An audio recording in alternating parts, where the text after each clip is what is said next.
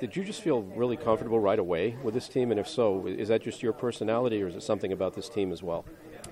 I think a little bit of both. I think I'm a guy that tries to, when I was in St. Louis, I tried to make everybody feel comfortable. I wasn't, with the younger guys, I'm not big into the hazing and making them do crazy stuff that, makes them feel uncomfortable and makes them out of their element. So, this is a young team here too, so I think I try to bring that. I don't think I wasn't trying to come in here and kind of be that odd man feeling everything out. I wanted to jump in right away and help out anywhere I can. And a big part of my role is in the locker room.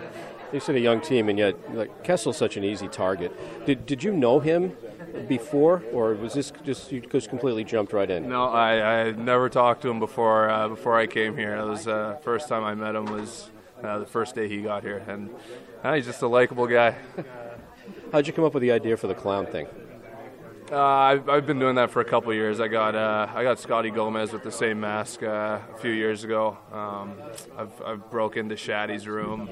I got Otter in his truck. I strand wrapped Kohler's. I heard about that one. Yeah, strand wrapped his truck. So I like to prank. I like to keep the dressing room light. It's sometimes sports can be a serious thing, and you gotta take a step back once in a while and laugh. So another part of my role here. Cole's got that kind of, sense about him. Has he paid you back yet, or is he still sitting on it?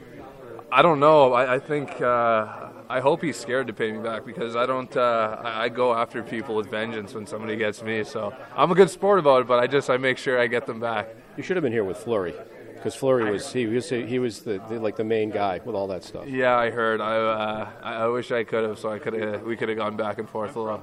Well, they come to town sometime later. You might be able to pull a few strings in a hotel. You never know.